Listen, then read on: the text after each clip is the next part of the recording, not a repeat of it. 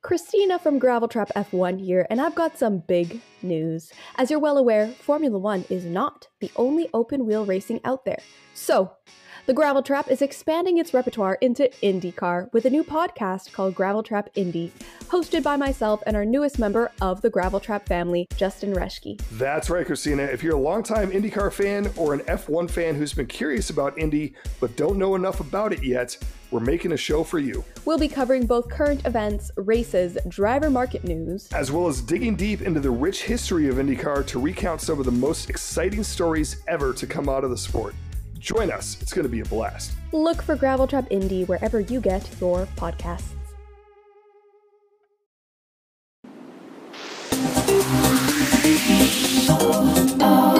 Welcome to Gravel Trap F1 Live. Amazing. Welcome, everyone. So, good morning. You'll notice that Christina is missing today, and I'll be filling in, riding shotgun with Caroline here as Christina comes back from the Portland race. Where we were talking about liveries.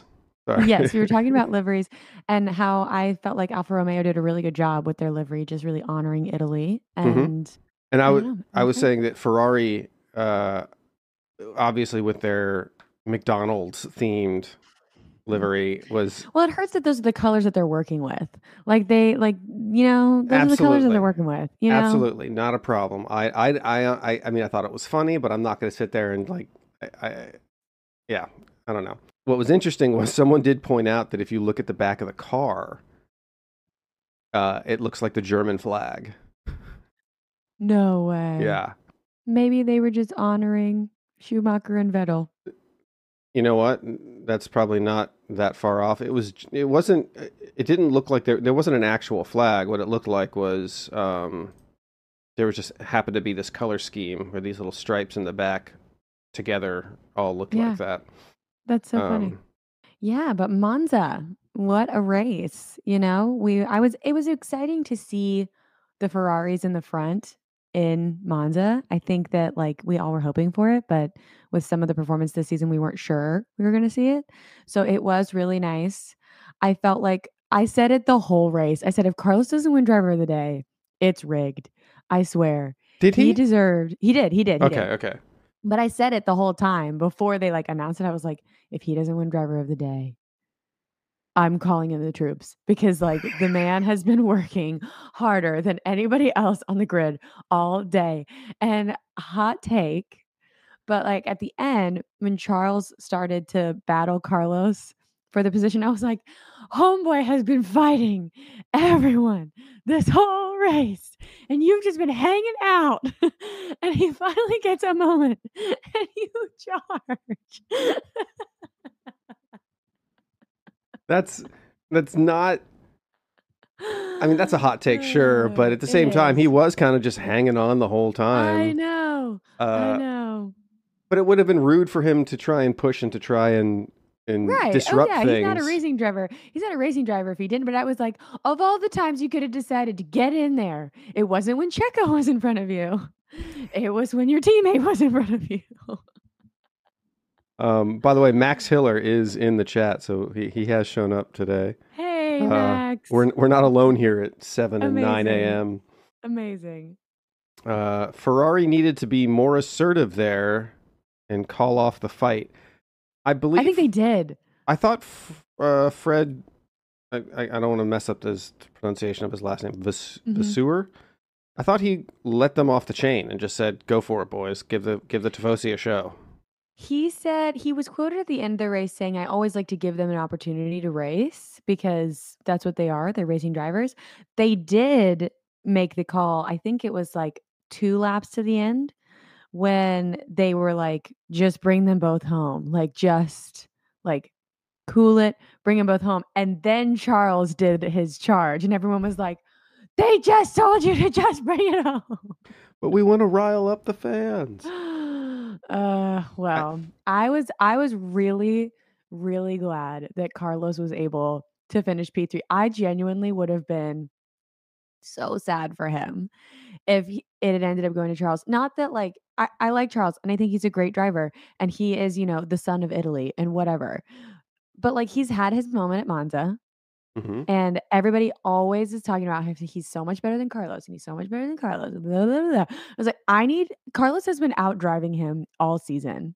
Carlos started on pole. I needed Carlos to have a moment in Monza and to show the people that like he's really, really good, because he is. He's really, really good. It's not like Max and Checo where there's this, huge disparity that you see in the points. They're really close in the points, and Hmm. Carlos is ahead of him in the points, and would Yeah. be significantly further ahead of him if he hadn't had a couple of unfortunate DNFs that were not his fault.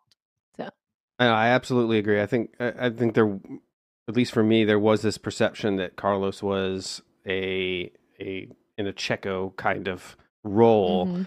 and then I just started noticing, like, well, he's actually no, he's doing really well. Why? And yeah, he's actually on par. Okay, maybe Charles isn't the wonder kid that everyone was expecting or thinking. Like, That's a hot take. I said maybe he isn't. I'm just saying, like, if they're both given the same car and they're, but I also think it's a good thing for your teammates to be well matched, whether or not they're at the Max pace or the Checo pace. If they're well matched, it gives you more options Mhm. in various situations. Like if you're down and you need to have some kind of recovery and you have this gulf between your two drivers, you got less options. So Mhm. I'm all for that. My first thought as the race kicked off and a few laps in, watching the race, Max wasn't in the front, which means all we saw was the front of the pack. Yeah. We've been spoiled all year because when Max is leading, they show us the rest of the race. Right. And Right. when Max isn't leading, we don't get to see the rest. We missed out on a lot of racing for the first 15 laps because they were just focused on Max Yes. and Carlos, which I think was what would normally happen. But for all season, we've been getting a whole different kind of broadcast, and it was kind of weird. It was weird, and also Esteban Ocon retired, and I feel like I noticed it 5 laps later, and I was like, "Wait a minute.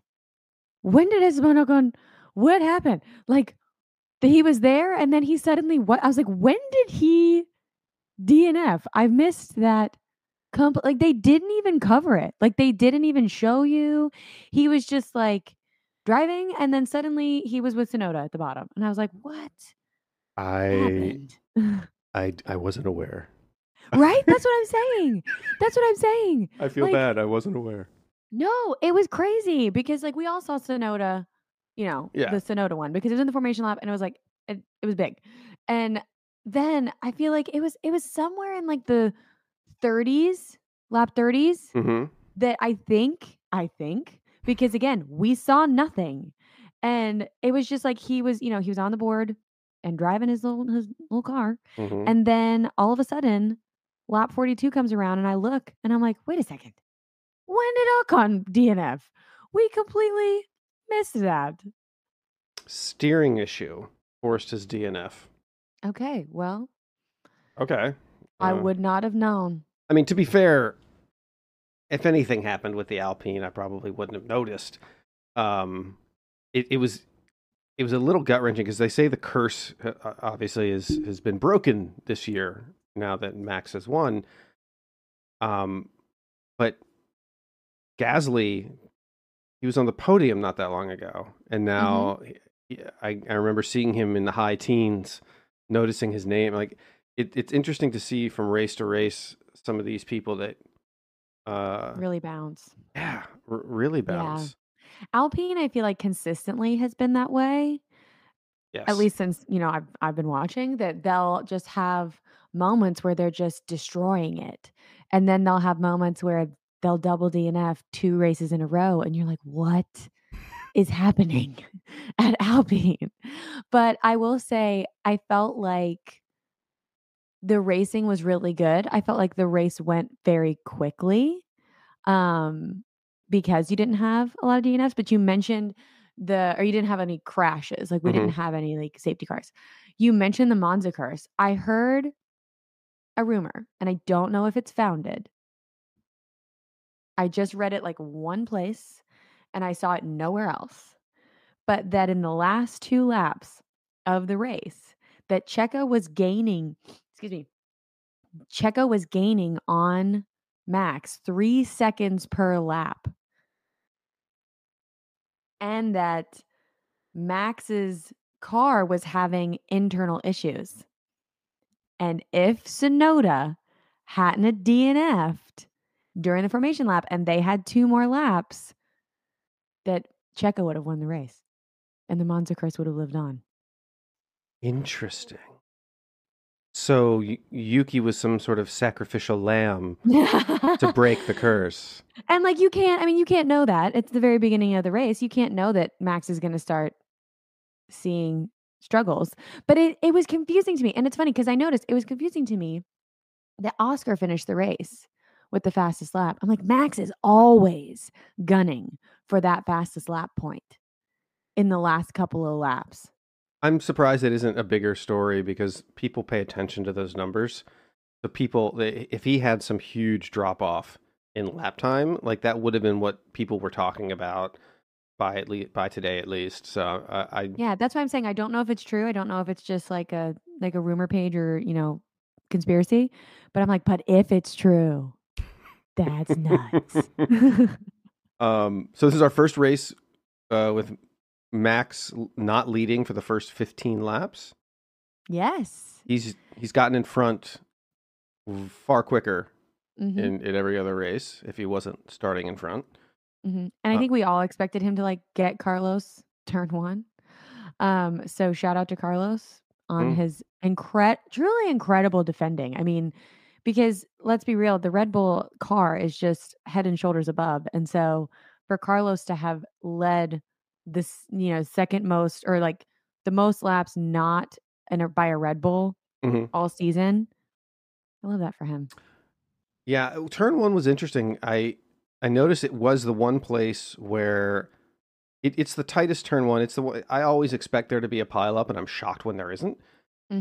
And it makes the Verstappen Hamilton pancake thing from a while back all that much more confusing because it's like no one should go in there together unless you're absolutely sure.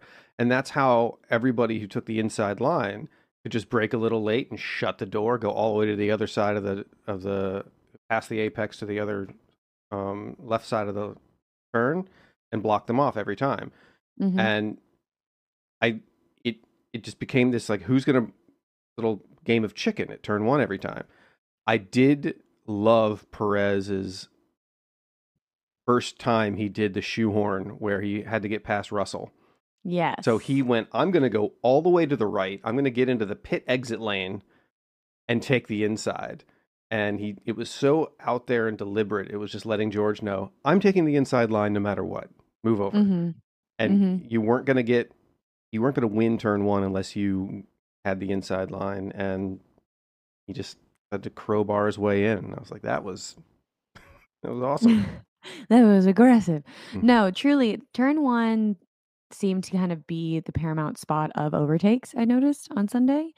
And I have to commend the FIA and whoever was, in charge of making a lot of the calls on this race because there was a lot of talking back and forth of, oh, he pushed me off. Oh, he, he pushed me wide or I didn't have a choice, blah, blah, blah. And I was like,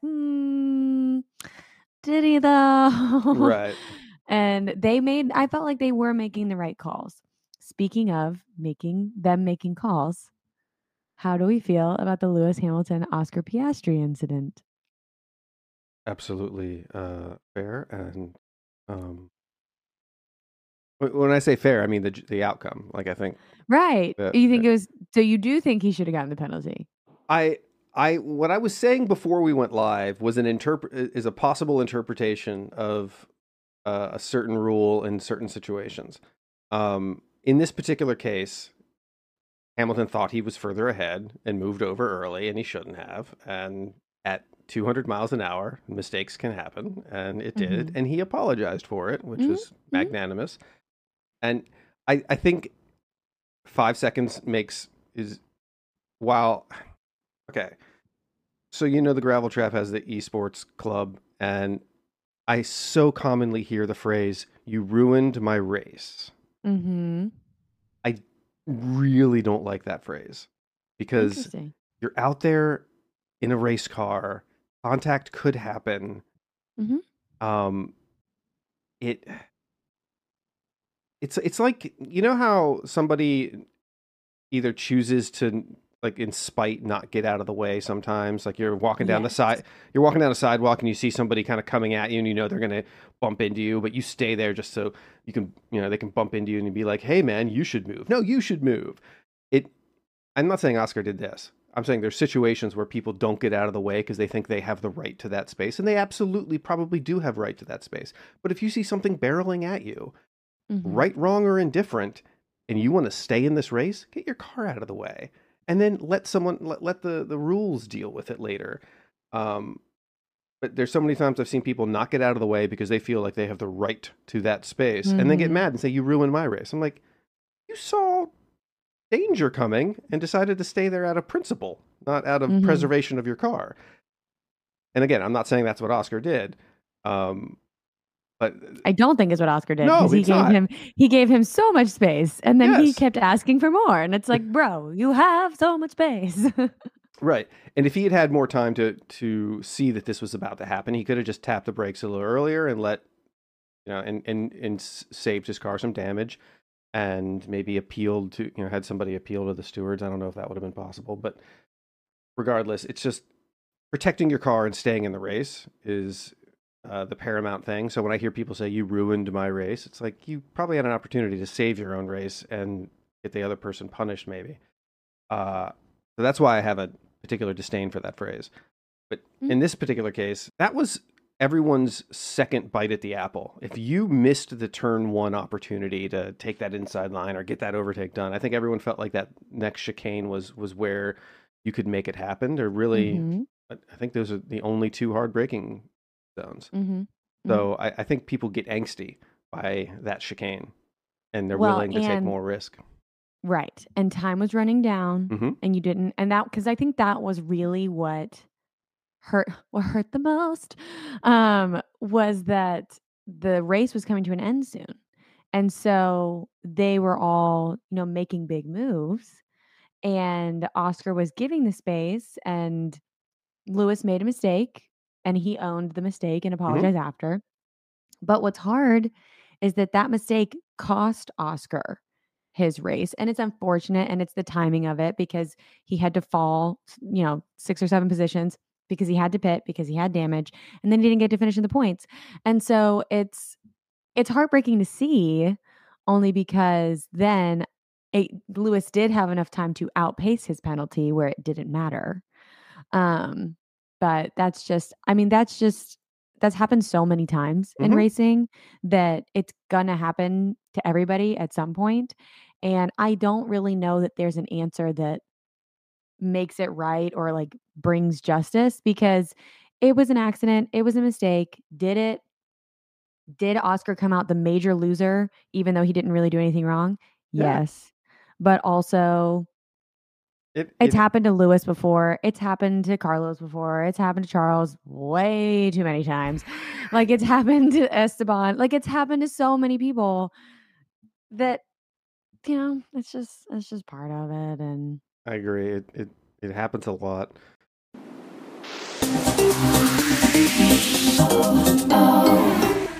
Max Hiller says Russell at turn 1 was interesting. I think he's referring to he pushed me wide. Wasn't that? It's either that he pushed me wide, or when they tried to radio him and he was like, "Do you see what's going on right now? I have a Red Bull up my ass." I believe is that what he said? They had to bleep it. Yeah. Yes. The turn wide, or the push wide thing, it wasn't pushed. Typical George radio, if you will. That's how I kind of feel about it. Like, that's what George is like. He likes to. I think that sometimes George, it happens so fast, right? They're going so fast. It happens so fast. He wants to get in there and say, "Oh, he pushed me wide." Be like, "Hopefully," and then they look at it and see, "Oh yeah, he did get pushed wide," or in this case, no, but Oh, good try, you know. that's classic. Hopefully. So Yeah, hopefully, they should have a little screen in their visor that shows them replays and be like, "Yes, submit that one."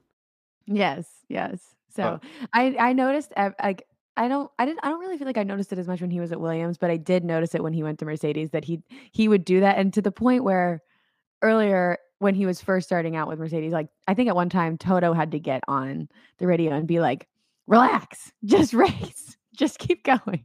he's like a first year paralegal. Yeah, yeah. I know the So rules. yeah, so I think it was another one of those little moments on the he pushed me wide. I I noted here that Albon sneakily hit super early, Mhm. and I didn't notice until maybe a lap or two later. That kind of paid off for him. The undercut is super powerful in Monza, and it was a big talking point. I remember when Carlos was leading and you had Carlos Max Charles and you knew Carlos's tires were dying fast. And there were these big questions of are they going to pit Charles? Are they going to pit Carlos? And for Williams, it was obvious because Alex was their front runner. He was so much further ahead. But I was really curious to see how they were going to manage it at Ferrari because technically you would want to give the advantage to your guy in front. But the problem in my mind with that is Max Verstappen is in a rocket ship. So he's just going to, and tire degradation doesn't exist in the Red Bull.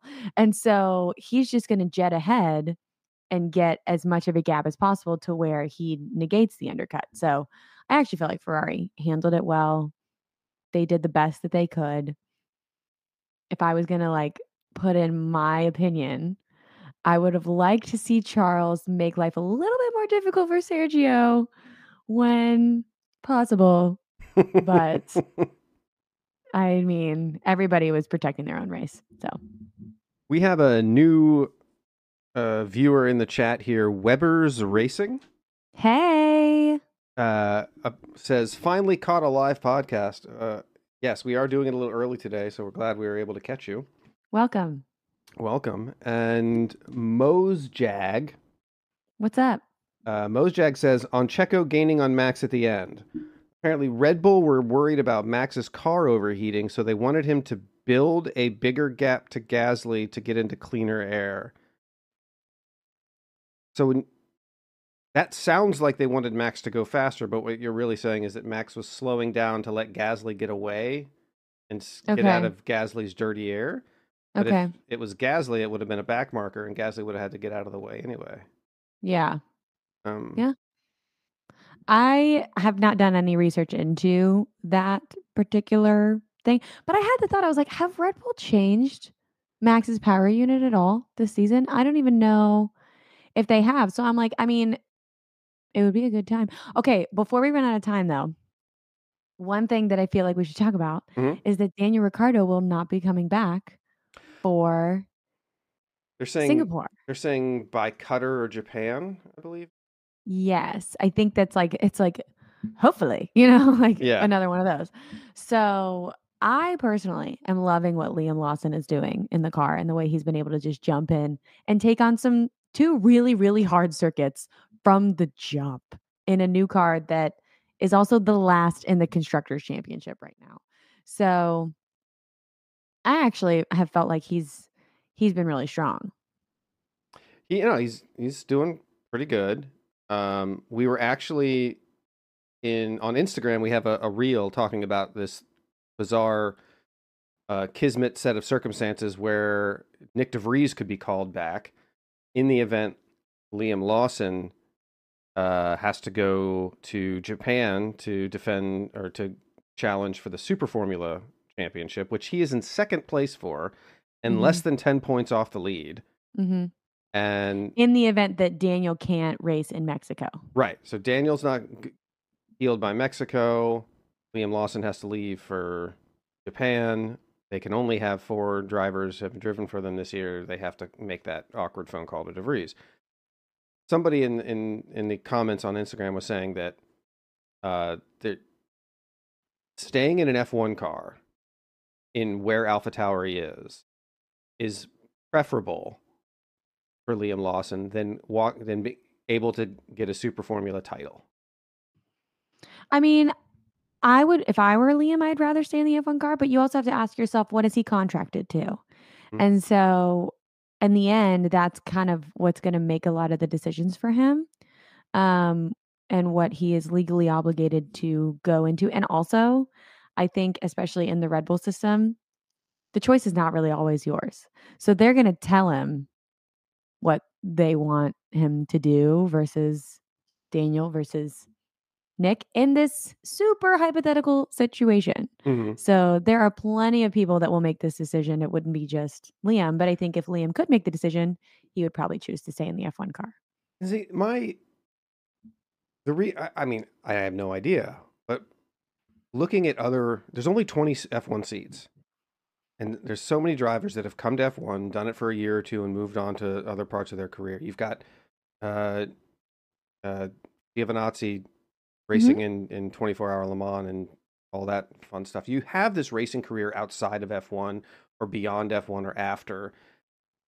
Why wouldn't you want the chance to say that you have a title, a world title, or a whatever title, like you're champion of this series? If you're 10 points off, you have a legitimate shot of walking away with a title, and therefore maybe even bolstering your F1 career even more,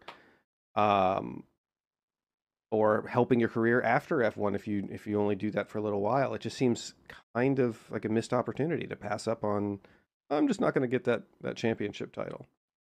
I mean, it depends on what their dream is. If their dream is to drive an F1, then they're going to stay in the F1 car. If their dream is to hold a world title in something, then they're going to go do that. But that's assuming they're the only one that gets to make the decision. I mean, I don't think that it's solely in the hands of a 20-something-year-old to decide.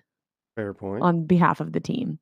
So, not race related at all, but Monza related. Okay. I was really impressed with the fans who had these huge Ferrari flags that spanned an entire grandstand. Or it was on track afterwards that I really noticed it, where I'm like, that's pretty coordinated for what has to be upwards of 100 people to be like, okay, we're all going to hold this and we're going to pull in the opposite direction. And they're walking down the pit straight with this massive 50-foot flag. That's pretty good coordination. I mean, there's high school marching band teams or whatever that have to like. For the Europeans that might not have high school marching bands, it looks somewhat similar, minus the crowds, on a field in the middle of the game where a bunch of band members and various people will go on and make, basically coordinated choreography music. But I mean, I know it's a tradition. I know that it's a tradition at Monza with the Italian fans with these flags. So I think it's a beautiful tradition. I have thought before, because a lot of times they'll lift them above the people's heads and stretch them above the people. I have thought so many times, I would be so mad if I was one of those people underneath that flag and I ran myself down there because I wanted to see the podium celebration and I saw yellow. They were saying that in the Gravel Trap chat room, the social club chat room. They were being like, I would be so mad because half the grandstand is covered. And unless it's really perforated and you can see through it, like those glasses or so. Yeah, I doubt it. I mean, I haven't seen it myself, but I doubt it. Weber's Racing says normally teams put in a new power unit for Spa, but unless they're going over the allocations of PU, it's not reported. Oh, okay. So they usually don't report that they put in a new power unit. Unless it's going to result in a grid penalty. That makes sense. There has to. I mean, F1 is huge. There has to be a fan out there that's put together some kind of component tracker where you can see, like you can scroll. Hasn't our co-host been doing that? I can edit this out for the recorded version. I do believe Christina does it. But if it's not Christina, I do know that Formula News Live on Instagram is keeping a running, deck of it as well. Okay. I'm on our website now. I don't know where I would find it. I don't know that she has put it on her website, but I do remember at the beginning of the season, she was like, is this something that you guys would like for me to keep track of? And we said, yes. So Mose Jag says, can always go to the FIA document site. That's what Christina does, because that's what she does in her spare free time. she wakes up and reads the FIA Mhm. website. We What love I'm her. talking about is a more fun graphical interface that kind of shows you. It's like the video game. The video game will show you your power unit allocations, all that kind of stuff. So Mhm. anyway, All right. In our last 2 minutes, any final questions?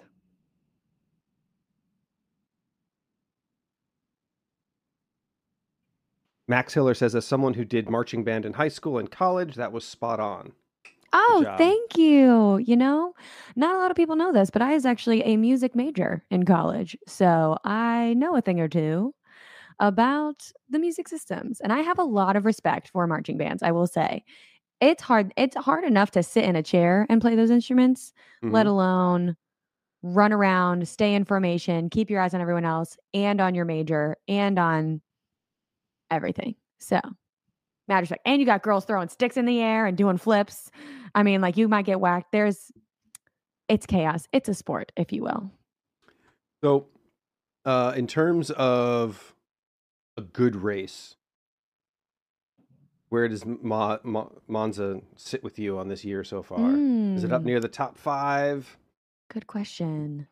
I would say Monza sits towards the top for me only because it's the best challenge we've seen to Max so far from outside of the team, like from outside of Red Bull. So I feel like it's been the most hopeful race Mhm. of the year. I also feel like it was a very safe race in the sense that nobody was in danger. You didn't see anybody slamming into walls or, cars on top of each other, which was lovely to see. And then I felt like there was some really it was kind of a textbook what you want to see in a race, start to finish. I mean, you had the funny radios, you had the good overtakes, you had mistakes that resulted in apologies, you had penalties, you had DNFs, but nobody was in grave danger. Mhm. You still had the same winner, but you saw a new member of the podcast in Max's podcast in the cool down room, which was great. I really want them to, like, at some point this year, maybe it's going to be in one of the U.S. races, someone actually puts the Stappen podcast sign up in the I cool love down it. room. I love it so much. Weber's Racing asks, when are you coming to Silverstone for the British GP?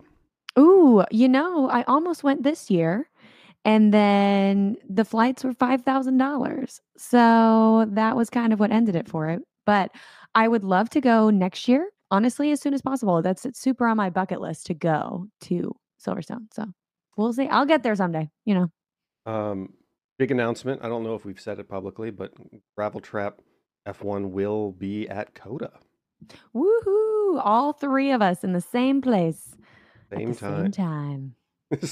We got to do the Spider-Man meme. 3 Yeah. Spider-Mans pointing at each other.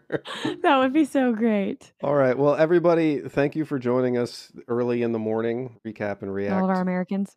to Monza. Thanks for listening. Bye. Bye.